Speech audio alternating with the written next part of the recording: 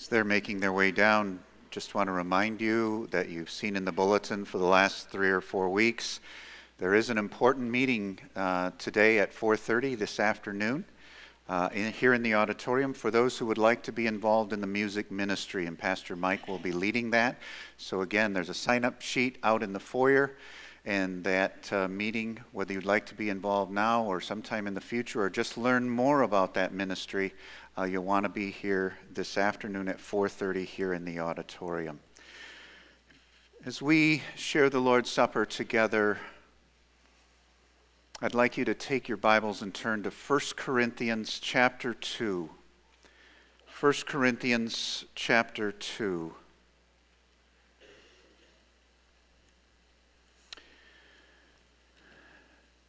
Every few years we have a unique opportunity to really prepare our hearts and our minds, our emotions for our Easter celebration, because Easter falls later on the calendar. Last year it fell about as early as it could, and this year it falls about as late as it can, and that always allows us a little bit of an approach to Easter after our missions conference. And so Easter is the third Sunday this year, April 16th. And so we are going to use the next 2 Sundays, today and next week, both morning and evening, and our Good Friday service. So today and next week, morning and evening, and our Good Friday service, to really look at the cross of Christ and the wisdom of God and how the two are linked together. We're going to look at the cross of Christ and the wisdom of God and how the two are linked together. We're going to be looking over the next 2 weeks at 1 Corinthians chapter 2, verses 6 through 16. Today, this morning and this evening, we're going to look at verses 6 through 16. And tonight we're going to look at verses 7 through 9, and this morning we're just going to look at verse 6, and that will be our introduction to this mini-series. But let me read for you 1 Corinthians chapter 2, verses 6 through 9. The Apostle Paul writes, "Yet among the mature we do impart wisdom, although it is not a wisdom of this age, or of the rulers of this age who are doomed to pass away. But we impart a secret and hidden wisdom of God, which God decreed before the ages for our glory. None of the rulers of this age understood this, for if they had, they would not have crucified the Lord of glory. But as it is written, no eye has seen what no eye has seen, nor ear heard, nor the heart of man imagined, what God has prepared for those who love him." Just a quick aside this morning.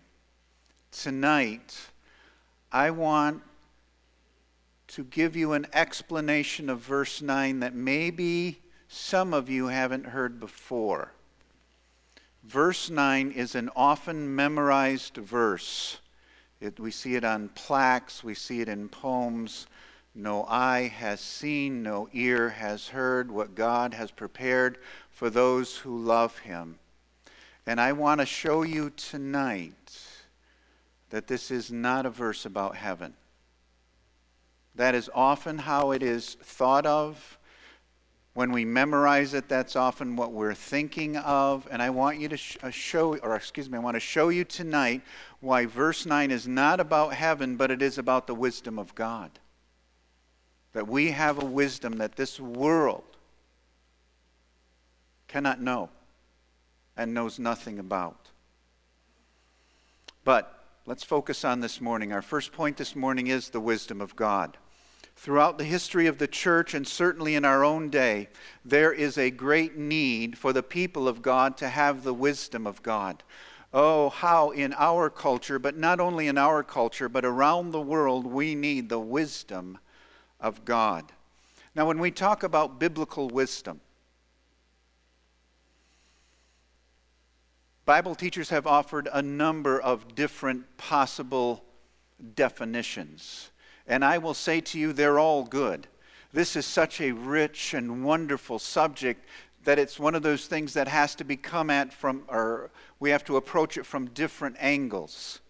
For example, some have said that the wisdom of God is seeing all of life from God's perspective, really looking at ourselves and all of life from the perspective that God sees us.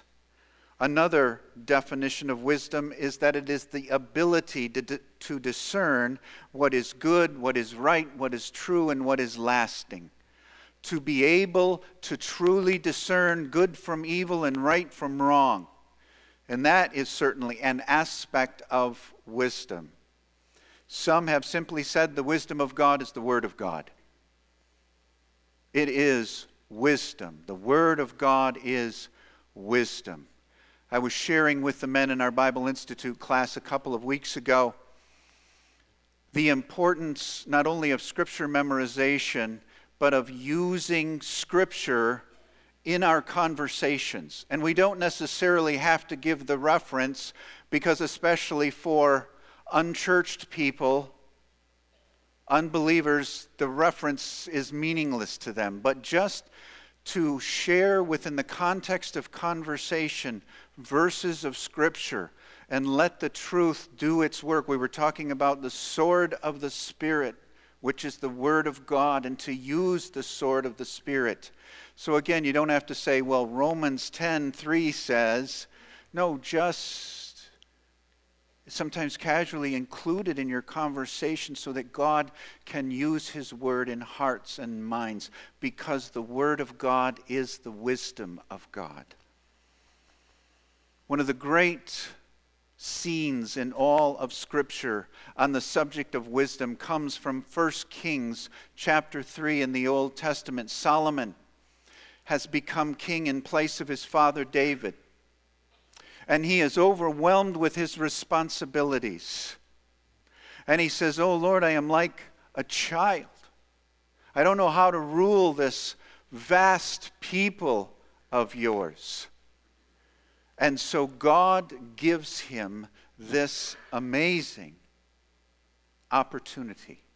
I'm not sure that any human being has directly been given by God such a statement as Solomon was given at the beginning of his reign, when God says to him, "Ask me for whatever you want."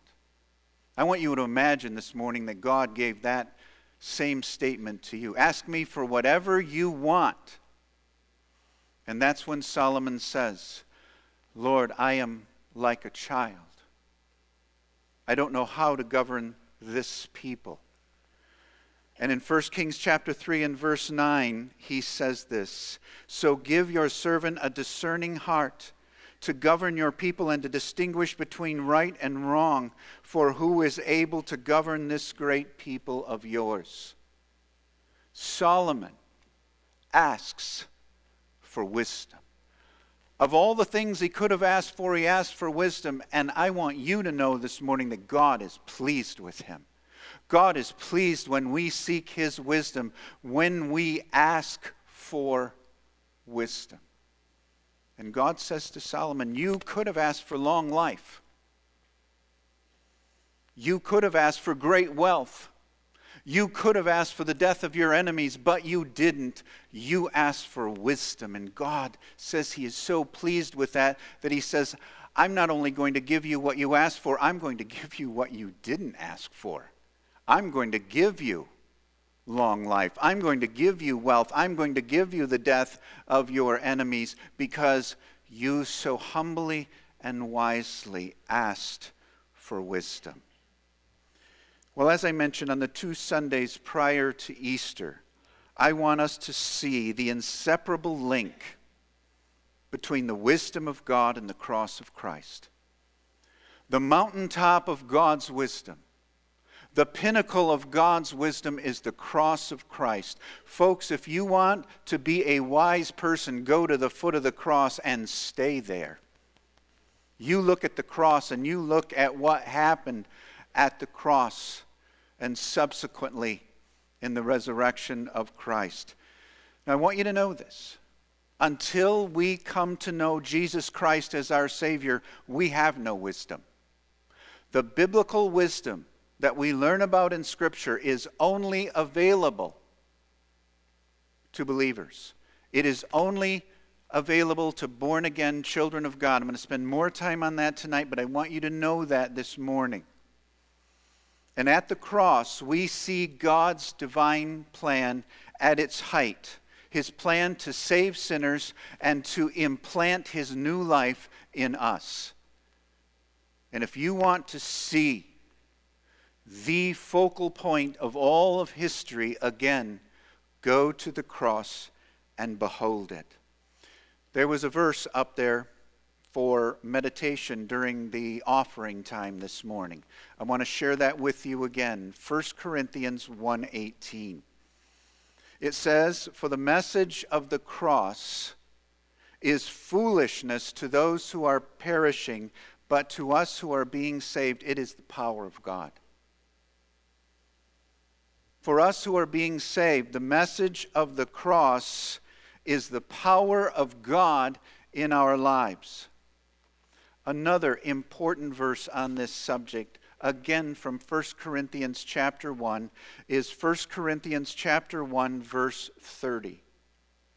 The Apostle Paul says, "It is because of Him, it is because of God that you are in Christ Jesus. It is because of the work of God in your heart and life that we are in Christ Jesus." Now watch this. "Who has become for us wisdom from God. That is our righteousness, holiness, and redemption."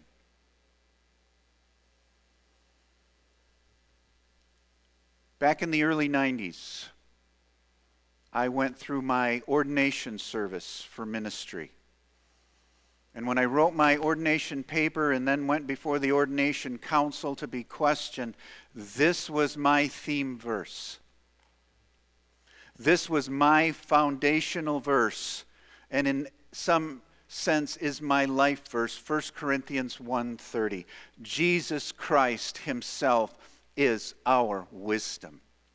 He is our righteousness. He is our holiness. He is our redemption.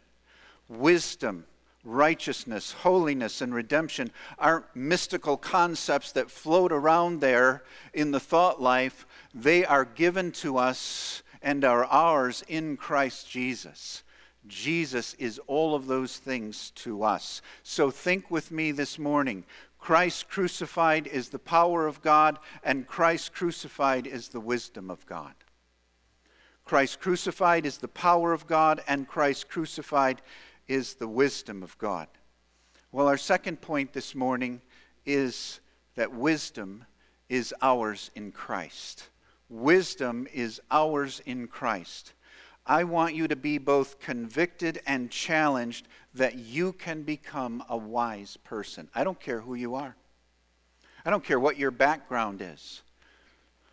Through salvation in Christ and focusing upon Him and His death and resurrection, you, whomever you are, you can become a very wise person.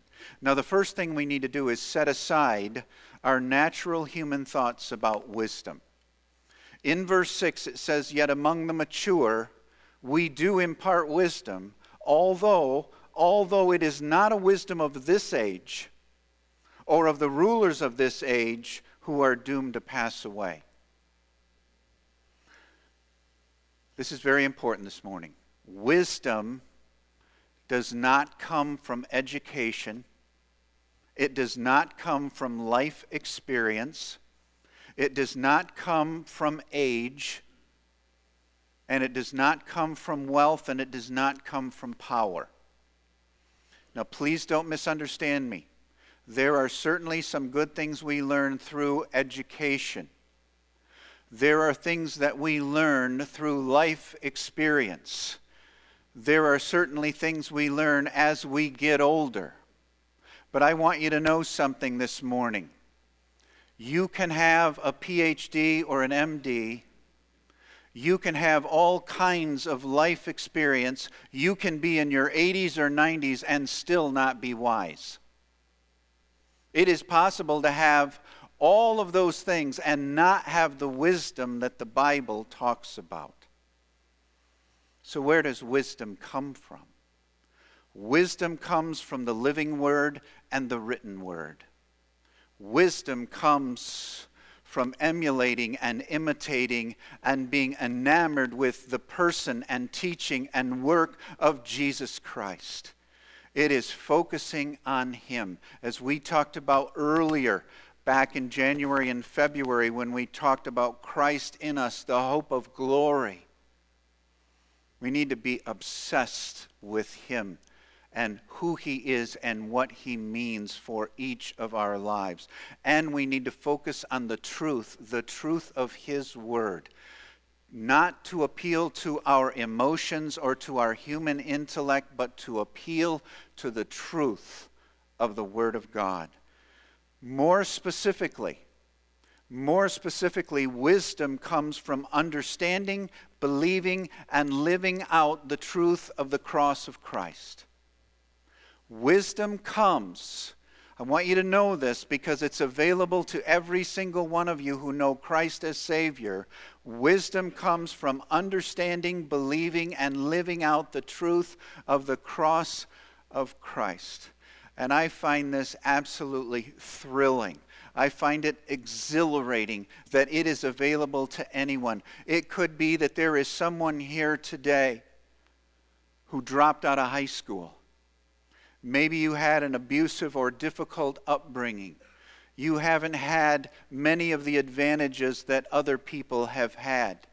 Let's say there is a person in a remote tribal village who through missionary work comes to know the Savior and has the Scriptures translated in their heart language, and they begin to focus on the cross and they begin to focus on the Savior of the cross. Folks, I want you to know that people like that can potentially be some of the wisest people in the world. It's available to all of you. No one is excluded. If you know Him as Savior, and I want you to just grab a hold of that, you can be wise beyond what you ever dreamed or imagined you could be. As we share the Lord's Supper together this morning, I want to encourage all of you to ask God to give you wisdom. Let's seek to be like Solomon. When God says, "What can I give you?" Lord, above all else, I want your wisdom. I want biblical wisdom. Let us determine together this morning that we're going to live our lives at the foot of the cross, that we're going to gaze upon it and seek to understand everything that we can about it. I want you to believe. I want you to believe this morning that you, whoever you are, that you can be a wise person. Let's meditate on these truths as we share the Lord's Supper together this morning.